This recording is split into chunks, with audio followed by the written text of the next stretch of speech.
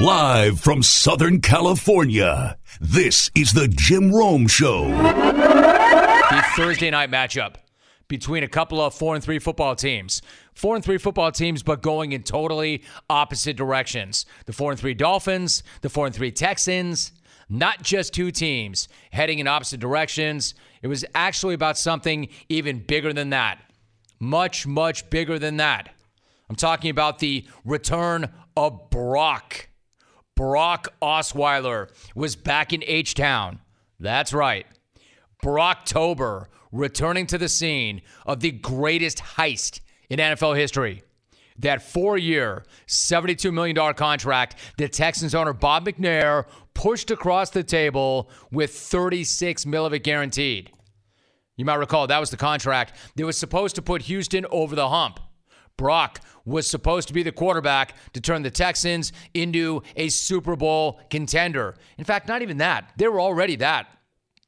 He was the missing piece. He was going to take them from Super Bowl contender to Lombardi defender. Hey, H-Town, how'd that work out? Let's not get into that just yet. Let's not get into that yet. Yeah, well, 2.5 years later, the big crustacean has seen some things. He has been some places. You know, like the waiver wire. The dude has been to hell and back. What else do you call Cleveland before Baker Mayfield? And the bottom of a Broncos quarterback depth chart with Trevor Siemian and Paxton Lynch. But the Lobster, if anything, is a survivor. And if there is one nightmare, even scarier for Texan fans than seeing Brock back in NRG Stadium, it's seeing him walk in wearing a different jersey to light Houston the hell up. There's your nightmare. And it didn't take long for that nightmare to begin to take hold. First quarter, Dolphins marching. The Lobster pushing the Fins into enemy territory when a Texans penalty took a field goal off the board and put the Miami offense right back on the field. And then on the very next play, the Dolphins take advantage and they cash it in. First down from the 12. Here's Drake. Drake walks to the end zone. Touchdown, Miami. Technically, that's a touchdown by Kenyon Drake. But have you ever seen better technique on a handoff than that textbook exchange? If Dolphins coaches were raving about Brock's huddle and snap count etiquette a few weeks back, and they were, then they'll be holding a seminar and using that run play as a teaching tape to show kids how to find the breadbasket of a running back. And then just like that, it's 7-0. And be honest, Texans fans, when you saw that touchdown, you had to wonder, is it going to be that kind of night? You know, the kind of night where Brock actually takes care of the football and leads the Fins up and down the field all night long? That kind of night? You know, the very thing that he couldn't do in Houston? Of course it wasn't that kind of night. We're talking about the Lobster. And on the very next series, after the Texans answered with a TD drive of their own, Brock Osweiler goes Brock Osweiler. And with Danny Amendola wrapped up in tight coverage and a field full of Texans swarming, the Lobster stares down Danny playoff and begins to play his greatest hits. Osweiler down the middle of the field, picked. Intercepted by Houston. Justin Reed and the rookie. Back down near the 16. Should have been called. Now that's the guy the Texans fans remember. The one who stares down a guy who's not open, unleashes a throw about 10 yards too high, and then hits a DB square between the numbers. Bad read, bad decision, bad throw, even worse result. And that is the dude Texans fans could not be happier to have the hell out of town, especially when Deshaun Watson is lighting suckers up. Just a week after his lungs were so jacked up, he couldn't even get on the team's airplane. All good things come to an end. And last night, we saw the very best thing come to an end. I'm talking about Brocktober. Because there might technically be 5 days left in this month, but that right there should be the end of an era. When the two passing highlights of your night are the backwards pass that you threw to set up a perfect completion by your starting wide receiver, and then a kill shot that you bounced from your intended receiver to the shoulder pads of one defender to the helmet of another into the hands of your own guy, then that should be your walk-off right there. And yes, I know technically Ryan Tannehill still might not be able to throw a forward pass, but let's do the right thing and end this thing right here and now. Because the lobster deserves it. He deserves the nobility in letting him ride off into the sunset in Houston, the place where he earned that rep and cashed that mega check. And while it's clear that the 3-0 start by the Dolphins was the biggest smoke and mirrors act since those two dudes with the Hungry Lion owned the Mirage back in the day, Brocktober is officially over. It is over, and there should not be a Brockvember. But no. Don't be sad it's over. Be happy that it ever happened. Brocktober. And what a ride it was. Nicole Auerbach is my guest. Nicole, nice to have you on. How are you? I'm doing well. Thanks for having me. Good to have you. Let me talk to you about Maryland football for a minute. After the death of Maryland offensive lineman Jordan McNair in June, there was an 8-person commission that was created to investigate the culture in the Maryland football program under head coach DJ Durkin. Before we get to the details of that report, overall, what have you made of how the school has dealt with the death of McNair and everything else surrounding that program? Well, I think that, a lot of the frustration around the way that they've handled this is because there was a lot of things that could have prevented the circumstances that happened that day. I think people were very frustrated, especially once you learn more, and I've spoken to heat stroke experts about how preventable heat stroke death is. There were things they could have done on the front end that day. There were things they could have done after he started exhibiting signs of a problem to save him. So I think that you start there in the frustration of literally mishandling, his that day. And then you think about that there are teammates and friends of his who watched that and witnessed that and are still, struggling with that and struggling with that and dealing with the fact that initially the school put out a timeline that didn't make any sense to them. And then they start coming forward. They start speaking out. Former players, parents, former assistant coaches, people have been trying to get the culture to the forefront of this discussion because it's parallel but also tied together to the circumstances that led to Jordan McNair's actual death. So I think some of the stories that you've read and seen and people I've talked to and people have talked to the Washington Post and ESPN, all of those places are doing so because they're frustrated with how slow and how, unseriously the school was reacting in the immediate aftermath. And it really took ESPN's explosive report in mid-August to even get some traction on both investigations, but obviously to prompt this one, the one that just came out this week, about the culture created around the program. So I think, a lot of these people who are talking anonymously and being protected and fearing retaliation, those are people who are trying to get this story told and get this story out there, and we're getting more and more details now that we have these reports that are finished. Nicole Auerbach joining us. She's a senior writer for The Athletic and a studio analyst for the Big Ten Network. So you mentioned culture. I mean, if you get to some of the details of the report, for an example, this is in the report, and I quote, multiple players anonymously complain that the coaching staff would subject teams during mealtime to disturbing videos. According to Gus Little, this included videos of serial killers, drills entering eyeballs, and bloody scenes with animals eating animals. End of quote. Listen, you've covered college sports nationally for quite some time. Have you ever heard of anything like that, and what's your reaction to it? No, and I actually had to read that over about 3 times before I understood exactly what it was saying and before I tweeted it out because, not everyone has time to go through a 200-page report. So I was kind of, just pulling clips. And that one really resonated with a lot of people because everyone's reaction was sort of like, what is that? Did I read that correctly? And it was interesting for me because I have been talking to parents of current players, and one of them had mentioned violent videos to me during mealtime, but didn't have that context and the specifics of what exactly was on there. And so you see that and you think about that, and you just wonder, how on earth is that supposed to be motivational? How on earth is that supposed to help anyone? And it just sort of, it fits into this culture where, they don't want to use the word toxic, but they describe everything in that report as a toxic culture.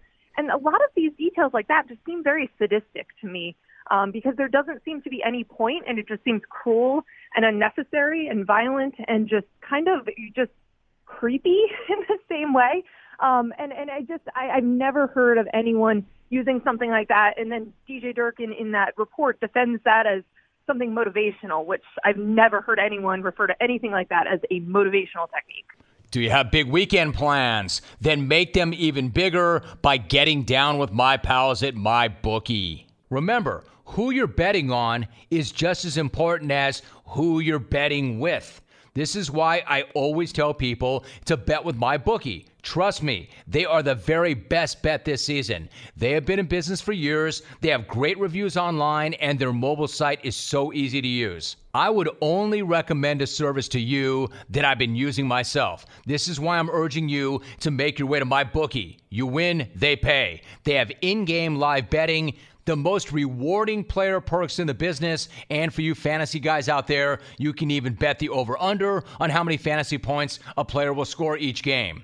Join right now, and MyBookie will match your deposit dollar for dollar. Use the promo code ROME and activate that offer. Visit MyBookie online today. That's MyBookie. Do not forget to use the promo code ROME when creating your account, and you can claim up to $1,000 in free play. You play, you win, you get paid with MyBookie. All right, so you mentioned DJ Durkin. Based on your reading of that report and your own reporting of the subject, what's your sense of what the Maryland players thought of DJ Durkin as a head coach? Well, it's definitely mixed, and that's kind of where you got to start. And the report shows that there are definitely people who are in his camp who believe in his tough love approach, who believe that he did everything he could to make them be better. Not just football players, but men too. You have a faction of players that were abused, and they're of all levels. Because parents that I am in touch with are parents of players that are significant contributors. They're getting playing time. This is not just disgruntled players. And then you have people in the middle who are just trying to lay low and just want all of this to end. So you have a variety of feelings and opinions about him. There's a sampling of quotes that are pulled anonymously in the report, and there's also kind of it's almost like an NPS type grading system where they kind of just, you rated things between 0 to 5, and then they could compare that to averages that other coaches, other cultures receive in about 32 other college football programs.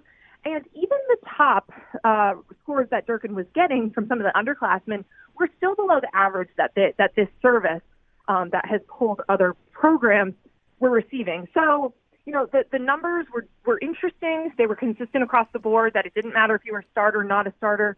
The ratings of the strength coach, Rick Court, who has already been, has already removed himself from the Maryland program. His ratings were very low. The culture was lower than average. I mean, so I think even though you have that mixed responses, you're still seeing an overall culture and overall response to a coach that is below average across, the nation. Nicole Auerbach joining us. You mentioned Court. There's a story of a player who was forced to eat candy by Court, who was the strength and conditioning coach, forced to eat candy. What was the thinking behind that?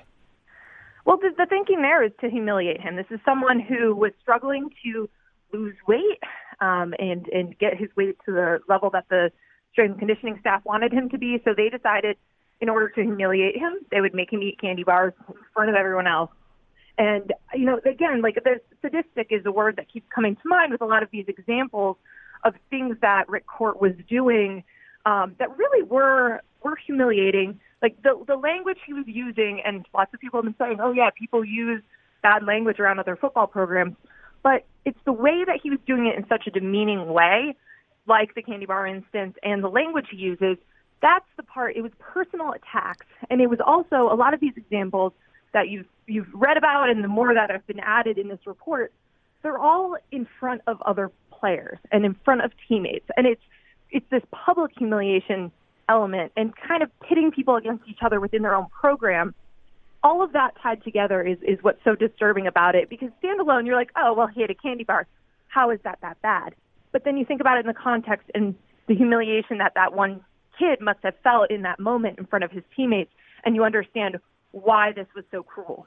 Nicole Auerbach joining us. She writes for The Athletic, and we're talking about the Maryland football program. And then earlier this month, Nicole, you reported on a number of parents who were concerned about Durkin being retained as head coach. One of them told you, quote, "We are worried that this narcissistic sociopath is going to come back.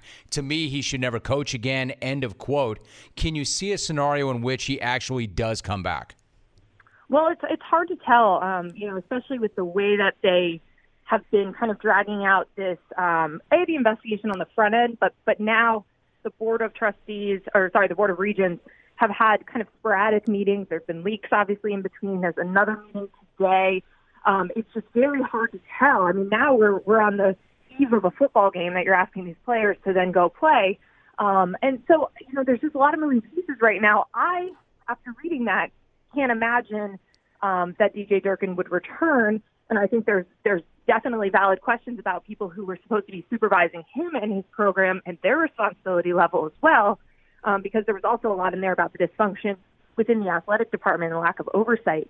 But, I think that there's also some very loud and influential donors, loud and influential players and parents in that one faction I described to you earlier that are supportive of him, and they have been pushing. It's just been there's just been so much friction within these divided factions within the fan base. And there's certainly a lot of people who are embarrassed that it's taken this long and that he is still, on paid administrative leave. But, it's hard to predict right now. And that's why those parents had come to me, because they're terrified that the longer this goes, the more likely maybe he is to be reinstated. And they're very worried about what that means for their son. So, I think right now we're all just waiting. I think, I've gotten lots of messages from other administrators at other schools who can't imagine him coming back as well. And that's not what they would do.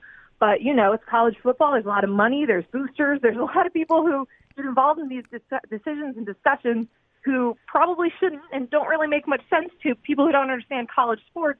But all of that stuff ends up being taken into consideration. And it's worth also pointing out that DJ Durkin didn't win big at Maryland or anything. So it's also kind of strange that these people are kind of sticking their necks out for someone who is not Urban Meyer, is not Jim Harbaugh, Nick Saban, not someone that you're willing to risk, everything. When we saw people defending Urban Meyer and Ohio State in the school making its, decision to punish but keep their coach, this is a different situation, a different level of success, which won't factor into ultimately all of this, but I think is again another reason why it's a little confusing why some people who stuck their neck out so far for DJ Durkin. For who? For what? Listen, last point. You mentioned those two.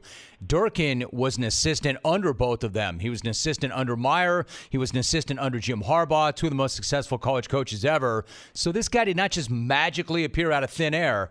Having read that report and knowing everything you know about that program, Maryland's program, are they an outlier, or do things like this happen in other places?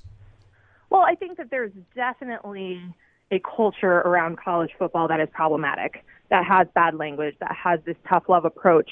But I'll answer your question like this. One of the former staff members who'd worked under DJ Durkin at Maryland but no longer does put it to me this way. He said, there is a way to criticize a player for something that they do that's wrong and to yell at them and yell at the mistakes. But then afterwards, you kind of pull them aside, you hug them, you coach them up, you tell them you love them. But when you're personally attacking people and using certain language to demean the person, you can't really do that after the fact. You can't hug someone and tell them you love them because you personally attacked them. You were trying to humiliate them. You were demeaning them. And so that coach has been in college football for decades. And he said he'd never been somewhere where it was like that, where it was that type of verbal abuse.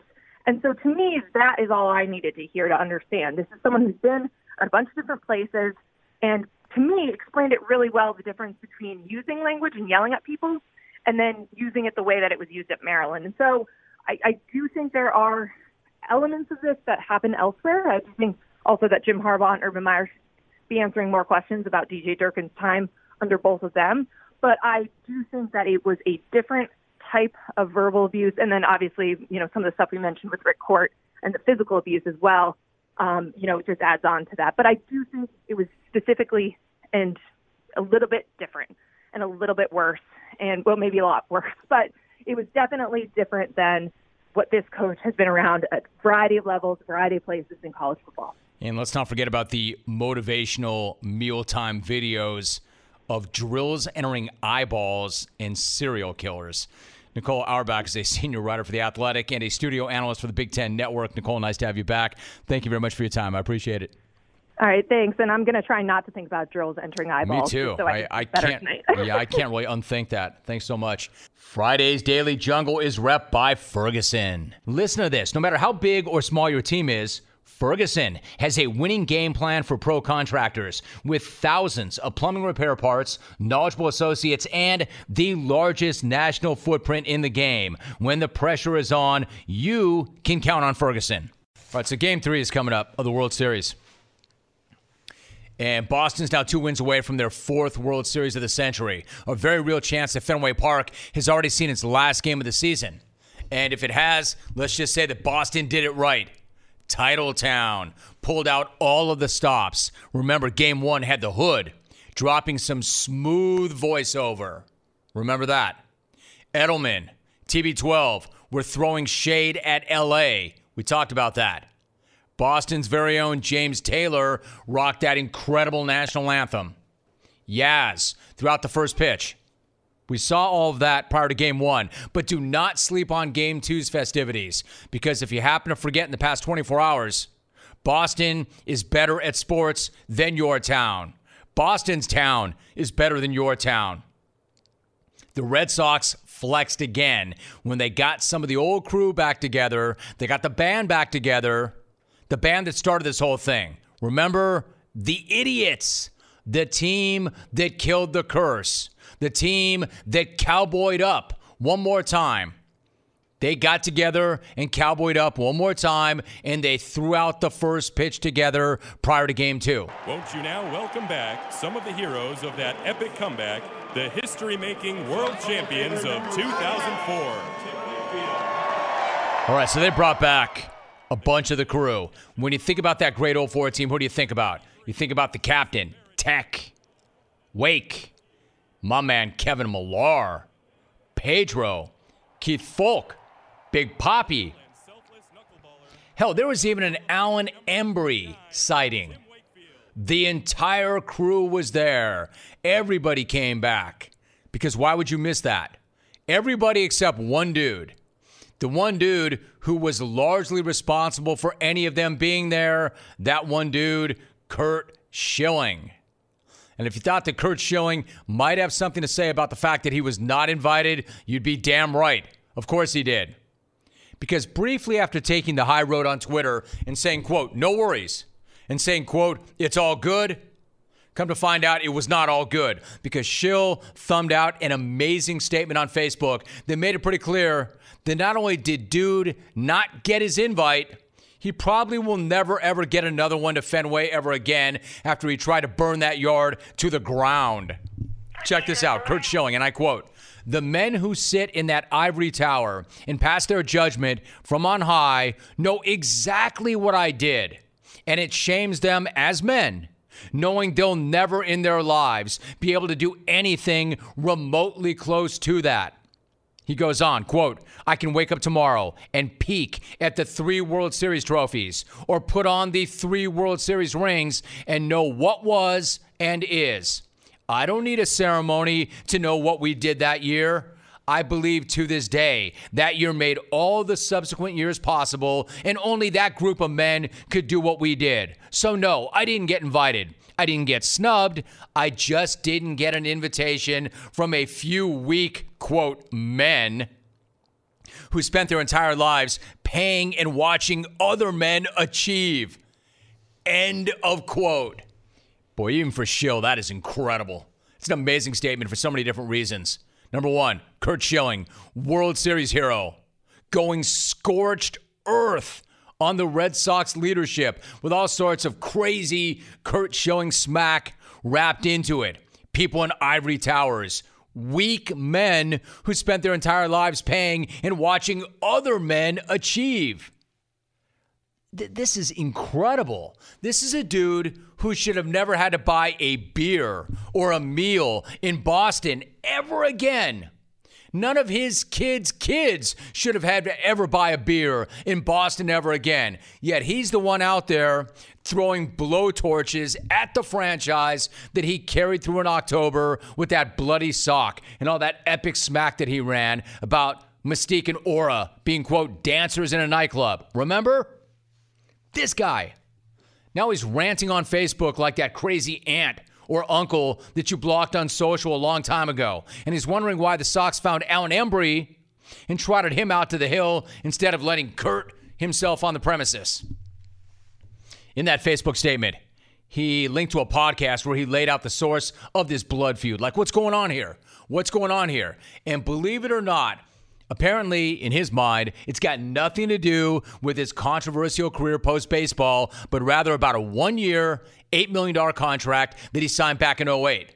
Apparently, the team thought that Kurt did not play it straight about the health of his shoulder, and 10 years later, Schilling says that's the issue. It's not about what I've said since. It's not about what I've done since. It's about that contract. That contract. They're carrying a grudge about that contract. You know, once again, never mind that he made like $115 million during a 20-year career and managed to light that money on fire, I guess, and another 60-plus million of Rhode Island's money with a failed video game venture, or that he got fired from ESPN for making crazy statements, and that he died on the Hill, one of the weirdest hills ever, when he went with this on Fox Business Channel back in the day. How many times have you looked at a young man and said, wow, is he going to be, he's a beautiful young man. Wow, he's a gorgeous young man. And that man was 12, 13, 14, 15. I'll be honest, or he's a beautiful. Zero. I've never that's a lot. There's no way you haven't seen somebody else's son and said, wow, he's beautiful. Wow. I mean, and thought I'm going to be dating him? No. No. But that's You're on your own on this one. But no, I'm not on my own on this one because I have boys. My youngest son is a gorgeous young man, and I've heard women say, wow, he's a beautiful young boy. To jump to the point where you're insinuating like something like pedophilia or a molestation is where you're going with this, because he's joking about, well, when she gets older, I'm going to date her. I mean, how do you get from there to being revolted and disgusted? How do you get from being one of the best pitchers in the game to that? I don't know. I mean, like Kurt Schilling didn't even get an invite to part of Game 2, but Alan Embry did. Well, Kurt, because of things like that. He used to come on this show. He was great. Back in the day, Kurt was one of the more interesting, entertaining guys that you could talk to. A guy that you wanted to talk to. A guy that you wanted on your show. He would come on the show, and he was great. Alvin, you've got to have some Schilling archives from back in the day when he came on this show. This is Kurt Schilling on this show talking about Alex Rodriguez. Unfortunately, too many times ESPN is showing the umpires screwing something up, and last night they got it both right. You know, especially the punk play and that stupid ass play that A-Rod had at first. I mean, they got that right, and that was huge. Hey, Kurt, was he trying to get away with something there? Was it that Bush? What's your take on that? It was freaking so unprofessional. It's a joke. But you know, and you want to know something? The way to look at it is that you would never see Derek Jeter doing something like that ever. That's how. And Derek Jeter's a pro. He's a class act, and that play was. Those were good times, good days. Kurt Schilling used to come on the program. We'd have conversations like that, and now he can't get an invite. But he says it's because of that one contract. But he's not mad. He says he's not mad. Can you imagine if this guy was mad? He went scorched earth on the Red Sox. Bronco Mendenhall. Bronco, good to have you back. How are you? Hey, it's good to be back. How are you? I'm doing great. Doing great. Good to have you, Coach. All right, so you beat Duke on Saturday in a game where you got a nice kickoff return to start the game. The offense showed up well. The defense forced a couple of turnovers. Let me start there. How pleased were you with the way the three units played and supported one another? Man, after a lot of heavy lifting and a program rebuild and reestablishment, it was the cleanest game yet in terms of complementary football, which is the only brand we can play and be successful currently in our program, which means all three sides contribute and stack success upon each other. And so it was the best game, at least to this point, in the short time I've been at Virginia. All right, so you're talking about the rebuild, and I'm going to ask you about that in 1 minute. But that win at Duke came on the heels of a huge win over number 16 Miami. It seems to me it would have been pretty easy for guys maybe to celebrate that win over Miami, maybe sleepwalk or not be as prepared as they could have been for Duke. So what do you make of the way your team showed up and then backed up that win over the Hurricanes with another strong effort?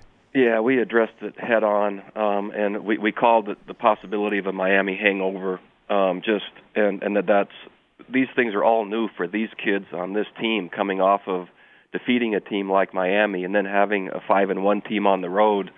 But we're not in a position to ever not be at 100% full capacity with our full intent on our objective. And luckily, the kids are trusting me enough to let me lead them and taking my word for their preparation and how it needs to happen. Virginia head football coach Bronco Mendenhall is my guest. So when you're looking to build something the way you are, how significant is it to be able to point to a game like that and show your current and future players, this is what we're doing, this is what we're about? Yeah, it's essential to have benchmarks along the way that lend validity to your methodology. It just has to happen to breed the confidence and sustainment to keep going, especially when you're basically establishing a startup or a rebuild where every day is difficult. And without those simple successes or significant successes along the way, easy for a team or a program to be demoralized. And so, yeah, we not only point to them, but we leverage them at every possibility, saying, if this, then that will happen. And it was really helpful. Well, so in terms of the rebuild, I mean, this is a team that was 2-10 just 2 years ago, and now you're in first place in the ACC Coastal Division. So what's been the biggest difference between your first season and where the team is right now? Just simply time. This is a team that in my first team meeting, they simply couldn't even make eye contact. They were so dejected and in despair. We spent an entire first year just on personal competency, not even playing football, where we have a tradition where jersey numbers are earned here, not given, and unless you meet certain competencies, you don't even get to practice. So the idea was making the ability to play the game just something to be desired, and that's in a practice format, let alone a game. Year two, we were able to actually focus on some football besides culture, which got us back to postseason. And based on how this season finishes, if we're in postseason again, and when, that'll be the first time in 14 years back-to-back that Virginia has been even postseason. So there's really neat things happening in a context of strong academics and integrity, which I think college football could benefit by more of those kind of stories and possible circumstances. Yes, that's interesting because the football program in Maryland has been under a lot of scrutiny since the death of Jordan McNair, and part of that includes discussions about the culture in that program. I understand that you're focused on your program, so let me ask you, what do you want your program to be defined as? What are the experiences you want your players to have while they're with you? I want our program to produce the key moments of personal and self-development of a young player's lives. My passion is the development of young people through the football platform. I think the game itself is moving so fast toward commercialization and entertainment and to basically these kids becoming more like a commodity. And I love the idea of human development through this game as an amateur sport, which means their education is paramount. But if we can add the character development, the grit, the resiliency, as well as their moral compass improvement, then I think, if you're able to win as well, then that becomes an amazing experience for these kids through the venue of college football. Bronco Mendenhall is my guest. You always hear coaches talk about wanting to develop character.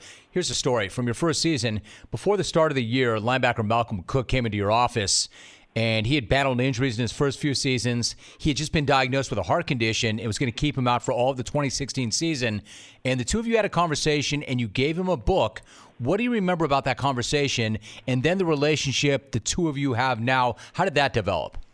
Yeah, so I have a pretty simple methodology. I think so many kids today, and with technology, right, you can Google or ask Siri anything, and then there's immediate answers. And so when a young person comes into my office, and I love to read, it's my favorite thing to do, and I love to learn. And so when a young person comes into my office, I visit with them and then listen to what is it at the core of their question. And then I have a library here, and we walk over and I pull out a number of books, and they get to pick which one to read. And then after they read it, then they can come back, and we can have the discussion about the answer to their question. And so that's how it started with Malcolm. And little did I know he would keep coming back for 15, 16, 17, 20, and counting books to just accelerate his personal growth and development. And he's come back for his sixth year because of injury, and just it's been remarkable and so gratifying to see who he's becoming. And I'm talking more off the field than on. He also asked you a really interesting question at one point, quote, what am I going to be doing 10 or 15 years from now? And you frequently answer those big questions with, do you want the truth or do you want the lie? How many people in those situations want the truth, and how many want the lie? Yeah, so I ask every player, first of all, if they want my feedback, and then I ask them how honest do they want me to be. And if they want me to be honest, then that opens the door for real significant change for really anyone. If they don't answer in that way, then I really usually just dismiss them and just say, I really can't help you yet then. So come back when you want the truth, and then I'll be glad to have this conversation. Bronco, can you tell, for instance, these are young people that we're dealing with. I remember when I was their age, I was nothing the way I am right now. Certainly you were not. Yeah. Can you tell what they're going to be like in 10 or 15 years generally? Man, I wish I could. But there's you can see signs and indications, but, man, you and I both know the challenges that come in your lives, in our lives, they're significant. And I think all we could do, either you or I or any parent or coach, is arm them to our best ability to be prepared for the challenges when they come. And so what we talk about here is building competency to where when a difficult challenge comes, they can look at it and say, good, I've been through this before, I've been trained to handle this, I am capable, and just to have this self-reliance and capability to be able to do hard things.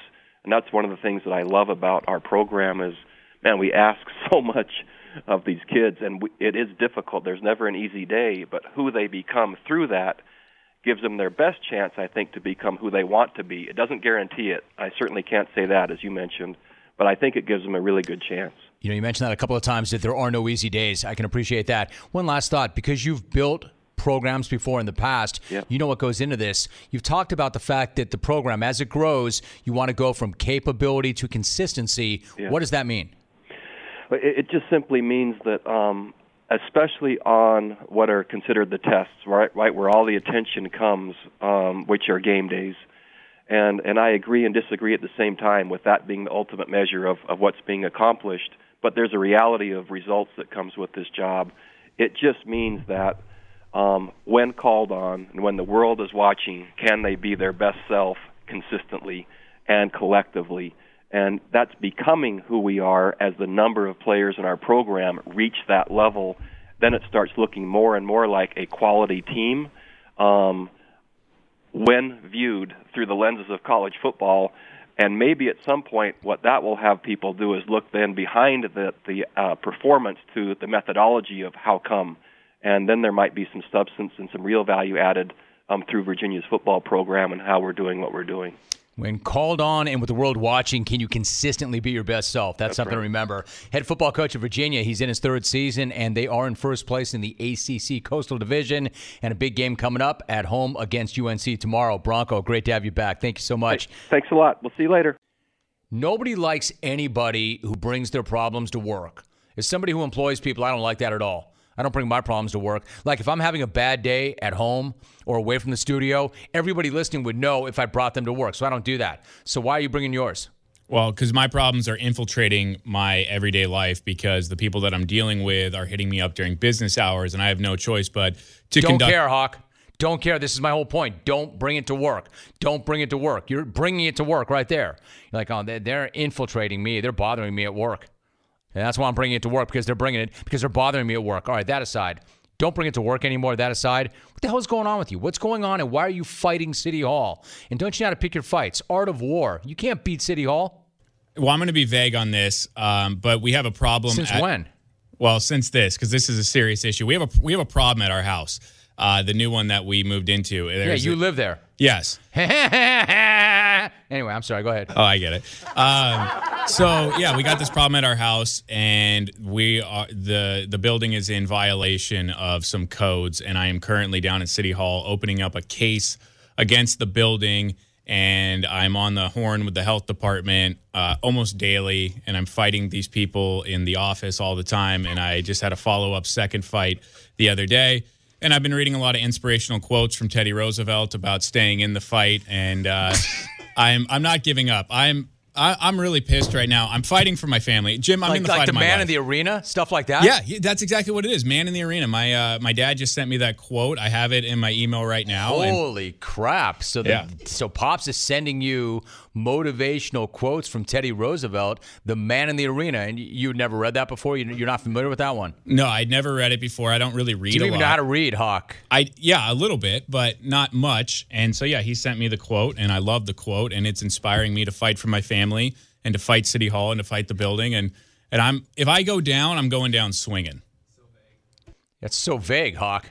We're talking about a public health issue. You're taking on City Hall. That's not so vague. I could probably put two and two together and figure out what's going on there. Either you've got a bunch of rats running around your place or something else. I mean, rats with 2 T's. Thank you. You're in the vicinity. Not quite as bad as rats, but there's a problem. And I have Did Corey Pavin show up uninvited? No, that would have been sweet, though. We could have talked golf. I was going to say, you don't even know who that is, Hawk. All right. Yeah, so I got a problem. It's affecting my family. I'm very motivated to handle this problem. I'll tell you what, it's affecting your work. I'll say that. Yeah, not in a good way. I'm sorry. That's all right. The fight is almost over because I'm going to win. Is it almost over? I don't know. But I'm going to win for sure because I am reading the man in the arena. You're a loser in life. You win nothing. So what makes you think you're going to win this fight? I won at the car dealership. I will win at City Hall. Apparently you did not win at the car dealership because a number of people who work at car dealerships said he didn't win. He's the easiest mark ever. That money that he thinks he saved, we built right into the finance. So you didn't win that fight, Hawk.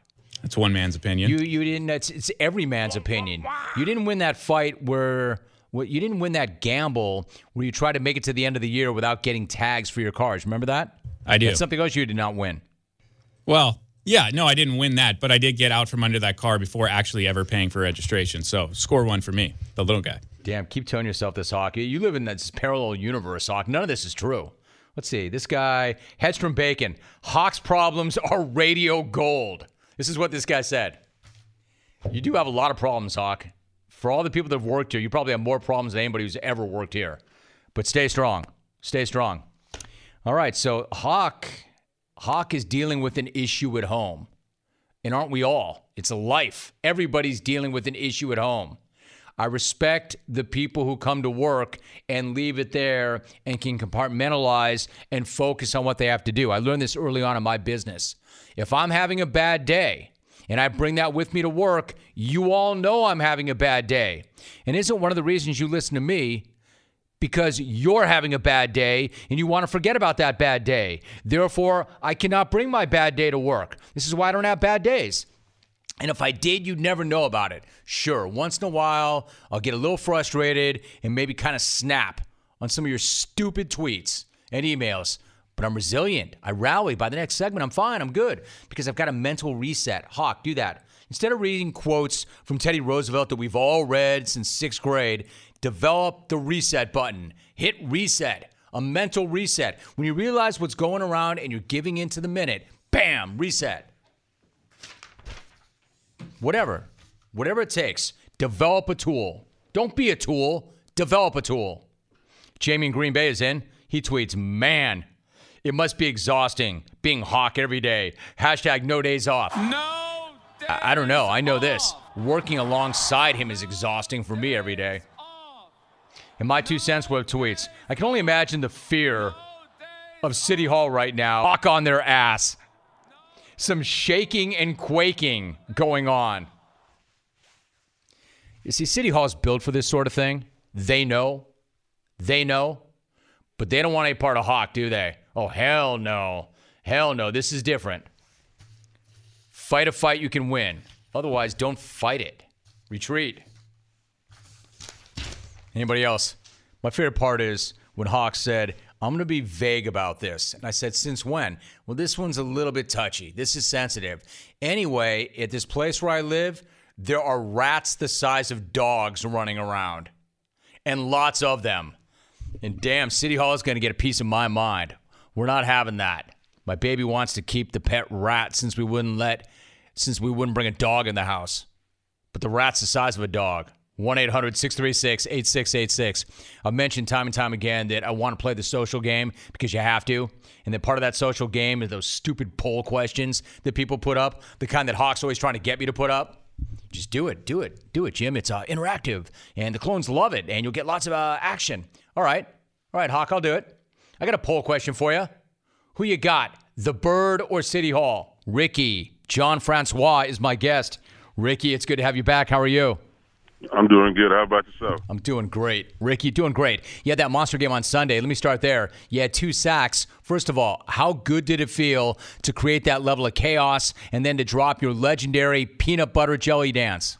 It was good. It was good to get pressure on the quarterback, but I got to thank my DBs in the back end that gave us good coverage for me to be allowed to be able to get those 2 precious quarterback sacks. And and plus being home, I had to do the peanut butter and jelly just to put a smile on everybody's face, even though a lot of my teammates were looking at me crazy, trying to figure out what I was doing. But if you're from Florida, you know what I was doing. And if you know my history, you know what it was. Ricky, I know your history, and that's why I'm laughing already. The second you answer that question by giving credit to the DBs, knowing you and knowing the kind of guy you are, I knew you would do that. I knew you'd give it to your teammates and say that it was all about the guys behind you. But for one moment, take it a moment and make it about yourself. Discuss the plays. On that first pass attempt, you split a double team. You got into the backfield. You brought Brock Osweiler to the ground. What did you see on that first play? Just being prepared the whole week and going through preparation and just listening to Matt Patricia just telling us their protection the whole week and what Osweiler was looking at and what the O-line was being prepared for. I just played. When I seen them start leaning out a little bit, knew the protection was swinging to me. I had to make sure I had to make a quick, instant move inside of that A-gap. When I got the chance to, I just knew when I got in between both of them and I just kept going forward, I wasn't going to stop until I got to him. All right, so you're from Miami. You went to Carol City, which is a short drive from Hard Rock Stadium. Yet, as you've said, you've played in pretty much every stadium in the league except for that one. How did it feel to be back home and to dominate the way you did? It felt good to be back home. It felt good to actually play in that stadium. I wish I could have played in it when it was called Joe Robbie Stadium, but now it went through about 800 different names, and now it's finally the Hard Rock. I'm happy that I think in 2021 we're hosting the Super Bowl, so that's a plus for our community. I'm happy about that. But it was great to be home and be able to have a performance like that in front of my friends and family. Ricky, John Francois, my guest. Now you beat Miami in their place, and now you're going to come back home Sunday to face the Seahawks. That stadium is a place where you've already beaten the Pats and the Packers. How valuable is it to have that home field edge, and what's it mean to have that fan base behind you the way they are? Oh, man, just to see the fan base in Miami, it was crazy. Just hearing them chant in another opponent's stadium, and you see your fans, you see the blue shirt. You see the blue jersey, you see the lion, you see them chanting the flag. I thought we was home for a minute. I just thought we was outside. We was outside playing the game back in Detroit. But just to know your fans are willing to travel anywhere and just knowing this prestige organization that has fans that have been with them for the longest and they travel everywhere, man, I can't wait till Sunday when the whole D is in the stadium and they're getting as loud as they possibly can. I just hope everybody lose their voice on Monday. You got to figure it out. I don't know how you're going to get your voice back, but on Sunday, I'm going to need every last of your energy, your voice, yelling, screaming, whatever. We got to get loud on that on Sunday. Yeah, they want that badly too, Ricky. It kind of goes back to what I said at the very top, that when you think about Detroit, you think about a lot of things. To me, it's an amazing town, but I just don't think they get the respect they deserve for it being a football town. How long were you there before you realized these people are so hungry? This really is a very good football town. They just need the winner. Just walking around the community, hearing people saying, man, we still believe in you guys. We've been behind you guys for so long from the time it started to now. We believe. We just want to see the win. And just to see these hard-working blue-collar people get up every morning to work, grind, to make sure their family is good, and be able to come out there on Sunday and do the same thing with us while we're grinding and they're smiling, they're happy, and they're cheering, you got to give this town something back. You got to give them wins. You got to give them the utmost respect and give them what they want. They've been with you forever. No matter win, lose, or draw, they've been with you. So we got to get something back to the community. We got to get something back to this city, something that's missing to the city. And that just stacking wins, and giving this city something to always look forward to on a Monday night, Thursday night, or a Sunday night football game. It's so well said. Lion fans have to hear that and they have to love that. And then you've got the organization, and they're doing what they can to make the team as competitive as possible. The team goes out and they make that deal for Damon Snacks Harrison to give you some help on the D-line. What was your reaction when you saw that trade? It was a good move. It was a good move by Bob Quinn. Bob's always up to doing something. Matt Patricia is too. They're trying to win now. They ain't got time for most people say rebuilding the team. We're not trying to rebuild the team. We're trying to win now. Next year is going to be next year, but right now we can take this opportunity and make the best of it. When they made that trade and they got the opportunity to get possibly one of the best nose tackles in the league, all pro, and put him to our team and help us with this run. And he probably can help us in the pass rush also. It was a plus. It shows you a lot about the organization, what they want to see now and not for the future. You know, Ricky, anytime you and I talk, we talk a little bit of basketball. I know you're a huge NBA guy. Let me just transition really quickly for a moment. How are you feeling about the NBA so far this year? What's caught your eye so far? It's so much. You know, Dwayne Wade on his last dance. I'm gonna miss him. That's the hardest thing. I've been trying to keep up with all his games, and to see the Golden State keep doing their thing. The other night, I seen Steph drop the 51 in 3 quarters, and just seeing them do their thing, and still having an all NBA on the bench who eventually is going to come back. That's going to be crazy. Houston. It's just so many different things going. You got to make sure you can catch all the games and just catch everything that's going. That's why I got the ESPN app to make sure I get all the alerts and everything that happens throughout the NBA. Ricky, John Francois, you might mix in that CBS app too while you're at it. Hey, Ricky, I got you. My man. Listen, I want to ask you about the newly rebranded Dunkin' franchises. I mentioned off the top that you've got 30 of these things. How is business? Business is going good. Business is booming. It's great. I got into a little bit more this off season by going to visit some sites, getting more into the numbers, getting more into meeting with my business partners, meeting with the contractors, just so many other people who I want to basically get in contact with and talk more and understand the business a lot more and more and more. So it's a plus for me, and it's beautiful. I'm getting my after football life set up so whenever I walk away from this football thing, I can transition over, and it won't be as hard as most people think it is. Yeah, I mean, right, these franchises, that's what that is. They're all part of a larger plan, the plan for your life after football. You're someone who's been thinking about this for a long, long time. When you ask your teammates about life after football or estate planning, generally, what is their reaction? A lot of the time I get hit with oh, man, you're an older guy, you're asking a question like this. But the crazy thing is I said that once upon a time.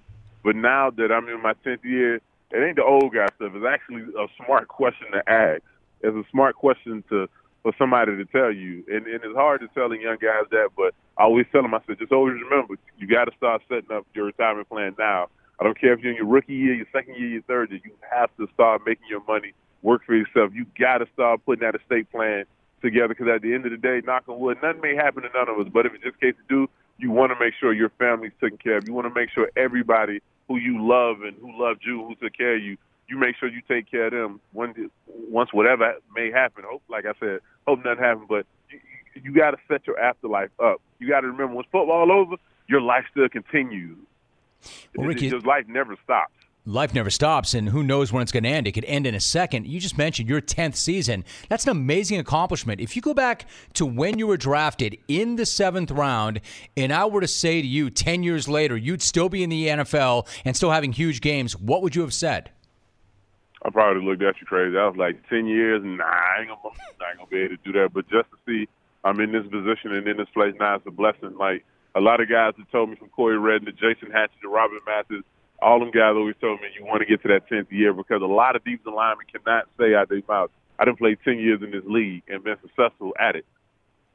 Hey, Ricky, I wonder, 10 years in, before you go, I mean, do you still love everything about it, or are there parts of it that you love and parts that you don't? At this point, how do you maintain that edge 10 years in? You got to love the game. You got to love every part of the game because this game right here is almost the closest thing to life. It prepares you for stuff. You're going to have those rough days. You're going to have them good days. You're going to have them up and down. But the same thing you have in this football facility is going to be the same thing that you got to go through outside. So it's basically preparing you emotionally, physically, spiritually to be prepared to take on whatever may come at you when you leave this football facility alone. And when you finally get your name taken off a jersey, you finally stop wearing that logo on your helmet, and now you have to go out there and become the identity that you were. Or now you actually become the brand. That name you had now, you get to actually put that to work and now see what did you do in the NFL. Did it help you when you left the NFL and went outside? Damn, you're rocking your own personal logo, and look at that. That is quite a resume. 10 years in the NFL, a BCS champion at LSU, the owner of 30 Dunkin' franchises, and still playing the game at a very high level. Ricky, it is so good to have you back. That is some really powerful information to go into the weekend with. I appreciate you. Thank you. Thank you. Did that game give you enough to talk about? Welcome to the jungle. A very good Monday to you. Let me start your week off with the scariest phrase of all. Open phone first hour. Oh, my God! What do you want to hit on? Football City, USA. Down LA! Has a team ever rolled into somebody else's house, beat them down by 29, with every legend of that franchise there to see it, and then go home like it was not a thing at all? Nobody is as ruthless as the Rams. Wide open touchdown. How about those Chiefs? Because after watching them embarrass Cincinnati 45-10 last night, the Chiefs aren't just good, they're actually bordering on unfair. We've dated pretty girls before, but we've never had the hottest woman on the planet. Oh, now here's a fight. Here's Rondo going. Crazier Laker nights in recent years. And believe me, Rondo has gone over much less than that. Chris Paul's got a bloody nose. You know why Chris Paul had a bloody nose? Because he got punched in the face. Sam Amick joining us on the program. So you got spit or spittle coming out of his mouth and landing on Chris. Spitting is worse than swinging. Pulled out on the playground. He's going to his trunk. Not only did we not ask how much it was, and we ordered it twice, Logan went home and he puked the whole thing up. I'm like, bro, I paid for that meat, and you couldn't keep that on board? You tell your sales manager, I'm taking nothing less than $1,000. And the sales lady said, if I can make that happen. You call yourself a salesman? And I said, a great closing question. I yes. love it. And she closed. The Dodgers are coming. LA in 5, Romy. Prepare to stand as your giant asses will not likely fit in the Fenway seat. It's like the Raiders were giving Dallas a Carfax report on Cooper. 4 games, under 20 yards, commitment questioned, and the Cowboys kept nodding and saying, yep, that's our guy. Take this first-round pick right now, or we'll throw in another one. How about them Cowboys? Alex Honnold is joining us. You know, whether there are cameras around, you know, that kind of pressure pales in comparison to the actual pressure of, or, you know, the actual fear of falling to your death. So, I mean, free soloing can be sort of horrifying to watch. Even worse than unwarring Rush is hearing you wore the Goo Goo Dolls. That's like hearing Chewbacca say wore Nickelback. Hey, Mom, I'm tired of you favoring my sister. You better buy me that toy I want, or I'll meet you in the basement, rip that makeup off your face, and make you eat it. Good! LeBron James! Yes, they're 0-3. Last year's team started 2-2. Which team would you rather have? I can only assume some of those same dopes that are panicking right now were planning a parade then. As LeBron said, this is not instant oatmeal. Instant oatmeal. Is this or is this not the XFL? I actually kind of had a concussion. Kind of had about 20 of my buddies coming in for that next game in my head. I'm like, this is the XFL. There's no rules in this. This is Game 1 belongs to the Red Sox. 3 to go for a Red Sox team trying to go down in history. That's the best Red Sox team ever. Back to my original point. If you thought the city of Boston was tired of winning and had gotten soft, then you do not know that city. I hate the Dodgers. Punk slot receiver put on blast by some Instagram skank. Unwore that referee-paying, skirt-chasing, skinny jeans-wearing perv rubby crap. Derek Lewis. You know, I don't do this for publicity or for the fans. I just do it for the money. It's business. Yes. Do you have a passion for the sport? Yeah, I don't have a passion for the sport at all. It's just business. You know, I have a criminal background. I just like to fight. No one told you crime was ever going to pay. Your job's a joke. You're broke. Your love life's DOA. If you think I'm going to sing that crap. People think that dude was funny. Did people think that show was funny? Email. If Carr feels he has to cry, he should just let it go. Let it go. Can't hold it back anymore. We are joined by GM Les Snead. You were with the personnel department in Jacksonville. The season was not going so well. Great story. Now probably will go right into your commercial break. But, do it. You know, I got out the old applications to law school. I'm like, you know what? I don't know if I'm made for this football thing. Bobby Flay. Life is great. Restaurant business is fun and vibrant. Beat Bobby Flay Food Network is going well. I have to have you on the show. You know, that's right up your alley. We'll have to make sure that happens. When, Lord, when does it ever end? It's just like... Ray, I can answer that. When you find a place to live. Milwaukee Bucks head coach Mike Budenholzer is my guest. How high is his ceiling? How much better can he get? He thinks he can be even better. And you know, I hesitate to say this, but I think he can be. Give me my yum-yum so I can eat. Run me. Run me? Gladly. Run me? Absolutely. The lobster deserves it. He deserves the nobility in letting him ride off into the sunset in Houston, the place where he earned that rep. My confidence will never waver. Don't be sad it's over. Be happy that it ever happened. Email. Geisha House Hollywood. Holy All right, thanks. And I'm going to try not to think about drills entering eyeballs. Me too. We're just sitting our players down before meals and showing them videos of drills going to eyeballs. If I go down, I'm going down swinging. Who you got, the Bird or City Hall? I don't know, but I'm going to win. '94 Honda Accord. Rock it out, Jim. My balls was hot. In the World Series. I understand. Diabetic foot removal. Tucker On Solo. Yo, Keith, the Red Sox. Come on. Perform. 99-minute double-decker. Wow, he's beautiful. The legacy's dead. Good night now. Tim in Alberta. It's good to have you on the show, But Tim. actually, do me a favor. Everybody calls me the Goose. The Goose. Oh, I like The that. Goose. Where'd that come from? Talk to me. Where'd you get that A gloss? buddy of mine always never thought Tim was a good name for me. Spent a lot of years calling me everything but. We go to a college one day, go drinking with a guy. We drink the bar dry. Turns out Mike, which was his real name. Everybody. That's not a good call. Hey, No. Tim. You don't like that call. I don't like that call. Not a very good call. Two things, Tim. Good night now. How to show up with Coca-Cola Energy. You're tired and you're thinking of canceling on your friends. Don't do it! Every time you cancel on a friend, a unicorn loses its horn and becomes a regular horse. Do you really want that on your conscience? Instead, grab an ice-cold can of Coca-Cola Energy with delicious Coke taste and reinvigorating energy. Keep the unicorns alive! Show up every day with Coca-Cola Energy. Energy you want, taste you love.